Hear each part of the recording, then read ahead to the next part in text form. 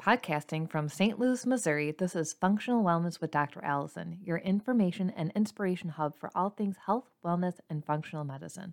Your host, Dr. Allison DeBardo-Goggin, has been practicing functional medicine for over 11 years. She is passionate about finding root causes and solutions for gut health, hormone balance, anxiety, and autoimmune conditions. Welcome to the show. Hello and welcome. Are you trying to quit smoking cigarettes? Are you wondering if maybe it's not that big of a deal, or maybe it's not impacting your health at all and you can get away with it? Or are you struggling to quit and you're looking for a bigger reason why? In today's episode, we are going to talk about cigarettes, what they do to your body, how they impact your weight, your health, your food choices, and so many more things. So keep watching. If we haven't met yet, I'm Dr. Allison DeBardo-Goggin. I'm a functional medicine physician and a doTERRA wellness advocate. I help women overcome chronic pain, anxiety, health issues so they can feel like themselves again. So let's dive into this topic a little bit deeper. I would say that some of my patients struggle with smoking and quitting as well. It's definitely part of our lifestyle medicine that we work on to improve our health, and quitting smoking is a main one. Now, it's really difficult to do for many people. It's a hard habit to break. I definitely understand. And we also tend to find that people who are smoking are doing it for stress relief. And I hear my patients say, like, if I didn't have cigarettes, I don't know what I would do. And so that smoking becomes their biggest stress reliever and almost a perceived healthy habit in some ways. We all know smoking is bad for you, right? You don't need to have this conversation. We started in 5th grade with DARE, right? It's bad for your heart, it's bad for your lungs, it leads to cancer and many other issues, and we have to be very protective of our bodies, and smoking is the worst thing that we can do. Many people will tell me too, like, oh, I had family members who smoked for their whole lives, or my friends smoke and they never got sick, and I don't understand why I have to worry about smoking when it's not even that big of a deal. But today we're going to talk about why it is a really big deal, especially if you're one of my patients and you're trying to lose weight and you're trying to sleep better and you're trying to get your hormones in check. Smoking is going to be something that's really going to hold you back. So what you might not know is that nicotine actually raises your blood sugar levels. And why is this important? It's important because smoking has been proven to lead to diabetes, and this is the main reason why. So every time you smoke, it's like basically eating a cupcake, right? And then your blood sugar goes up and then it's supposed to come back down. And if you're smoking throughout the day, you're keeping your blood sugar at consistently high levels. And hopefully you're eating, and it's also keeping your blood sugar at consistently high levels. So your body never finds a break, your insulin never gets a break. And this is what's causing your weight gain, thyroid conditions, the brain fog, the slow wound healing. So if you get cut or you get hurt, it takes a really long time for your body to heal. Insomnia, hormone issues, there's so many other things. So many people think that smoking will help them with the weight loss, but it's actually the opposite. It's actually keeping you fat because it's keeping your blood sugar so high. The scary thing about smoking is that people with diabetes who smoke actually have higher blood sugar spikes. So if you don't have diabetes, nicotine will spike your blood sugar. If you have diabetes or prediabetes as well, it will spike your blood sugar even higher.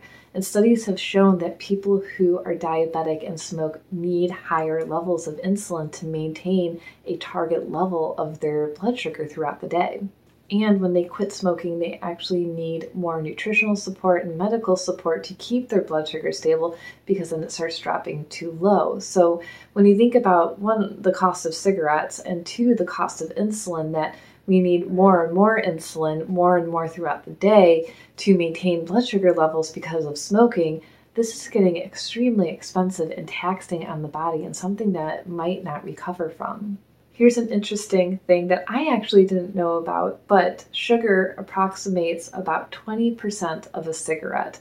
So yes, they add sugar into cigarettes.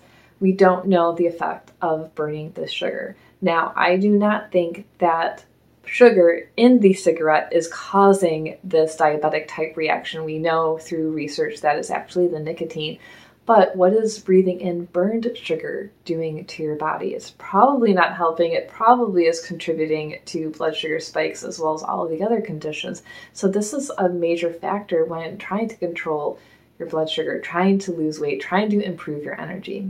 And you have to think about the long-term complications from long-term high blood sugar is, of course, leading to diabetes, but also kidney failure, heart attacks, strokes, nerve damage. And I've seen nerve damage turn into mandatory amputation of toes and feet and legs even because of the damage from the diabetes. So smoking is a direct factor in your health. Nicotine is also found in secondhand smoke and in all of the other places that we worry about secondhand smoke. So if you are living with someone who is smoking, you are actually getting doses of nicotine, which is affecting your blood sugar and your health.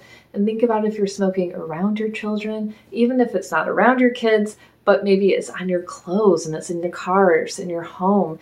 You are exposing your children and your family members to nicotine, which is then affecting their health. So it goes far beyond lung health and heart health. Now you're causing diabetic type issues in your children potentially because of smoking. So we have to look at this as a larger picture as well. What's going on with your family?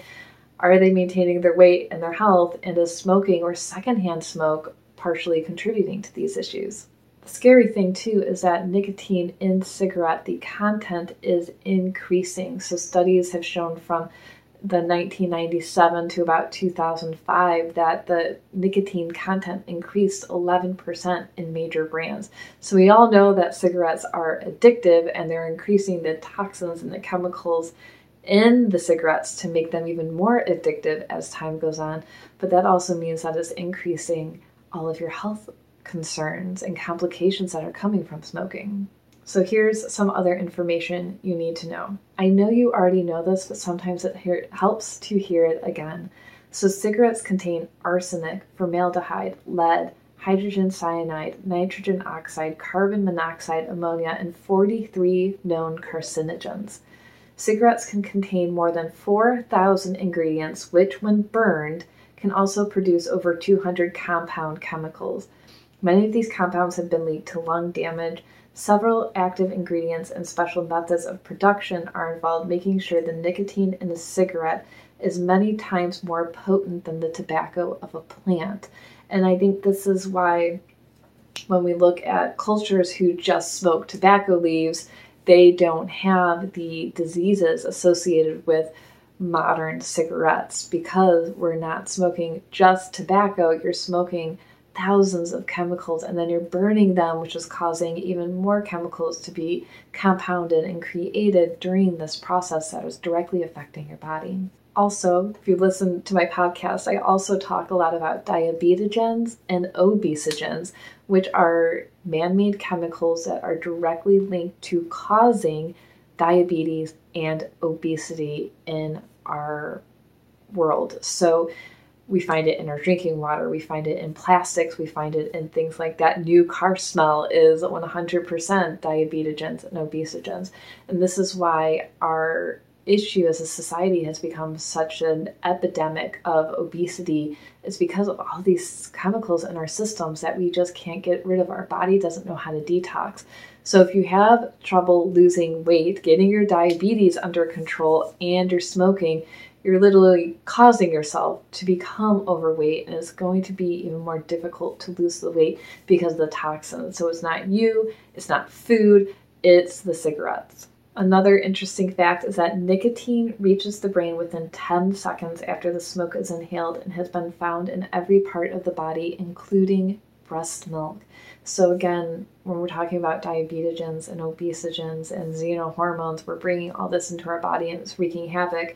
And people are calling me saying, well, what supplement can I take to help my hormones or help my blood sugar? And the reality is that lifestyle medicine, exercise, healthy diet, not smoking, not drinking are going to play a major role in how your body heals, how it feels, how you lose and maintain your weight. And then what about your immune system? Because right now, everyone's concerned about their immune system, rightfully so. We want to ward off viruses and bacteria and antibiotic-resistant bacteria. And smoking, as we know, lowers your body's immune system.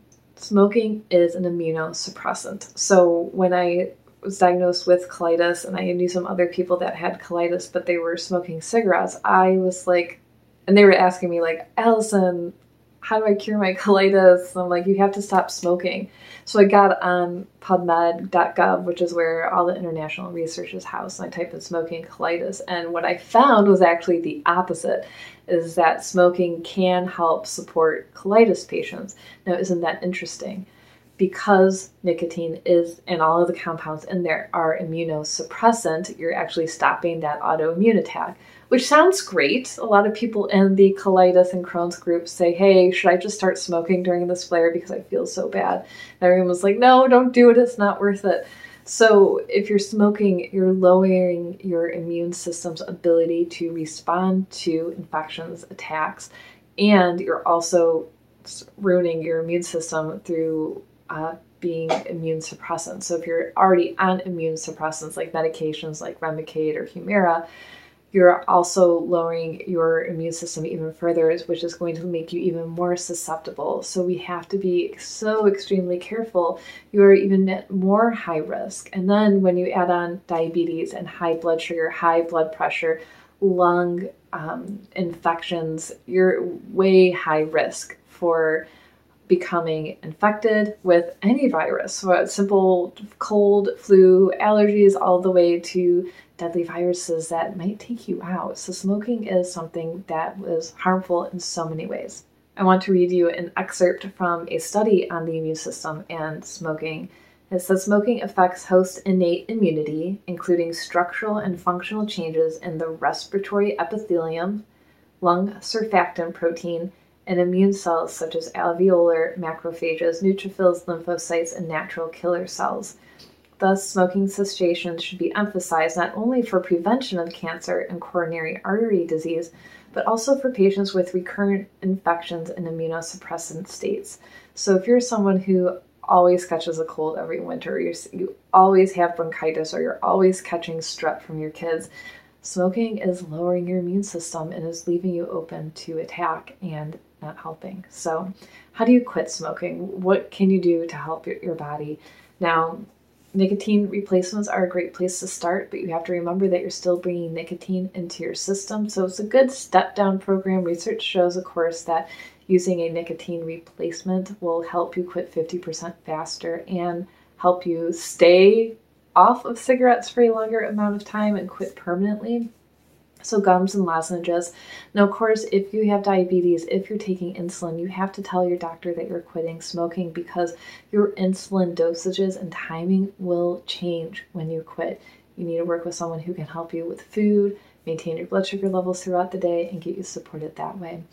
I always refer to therapists, because finding out why you're smoking, dealing with stress management is the number one thing. You can quit all day long, but the second you get stressed out, you're going to want to reach for a cigarette, and that's how your body's trained. So finding someone to help you break those cycles is a great way to do that. I like to also refer to acupuncture. Many acupuncturists are trained in habit cessation, like smoking cessation, so that's a wonderful way to go. I refer for essential oils. Black pepper and clove are also a great alternative. So when you're reaching for a cigarette, most people are worried that they're going to gain weight, because instead of smoking, they're going to start eating. So I tell my patients to dip a toothpick in a bottle of clove or black pepper and then chew on that. And that has been shown to help reduce cravings in the brain and in the body as well. And my last trick is that finding an accountability partner, someone who's going to support you in your quitting journey, who's going to be there to listen to you, to help you break through down times and move forward without relying on cigarettes, can be very, very helpful. Whether it's a friend, a therapist, someone in your religious organization that you can call on, would be a great idea. If you're looking for personalized health support, I would love to be able to help you. We look at your health history, we do blood work, we do testing for hormones and gut health. There's so many things that we can look at. So I'd invite you to schedule a free health consultation with me. You can click on the link below and schedule online for a free chat, and we'll brainstorm on how to get you moving forward and feeling better fast. Make sure you like and subscribe so you stay tuned with all of our weekly videos, and we'll see you next time. Thank you for listening to Functional Wellness with Dr. Allison. If you would like personalized care and testing, you can schedule a free introductory consult with Dr. Allison online at Little Black Bag Medicine or message us on Facebook at Little Black Bag Medicine. Thanks for tuning in, and we'll see you next week.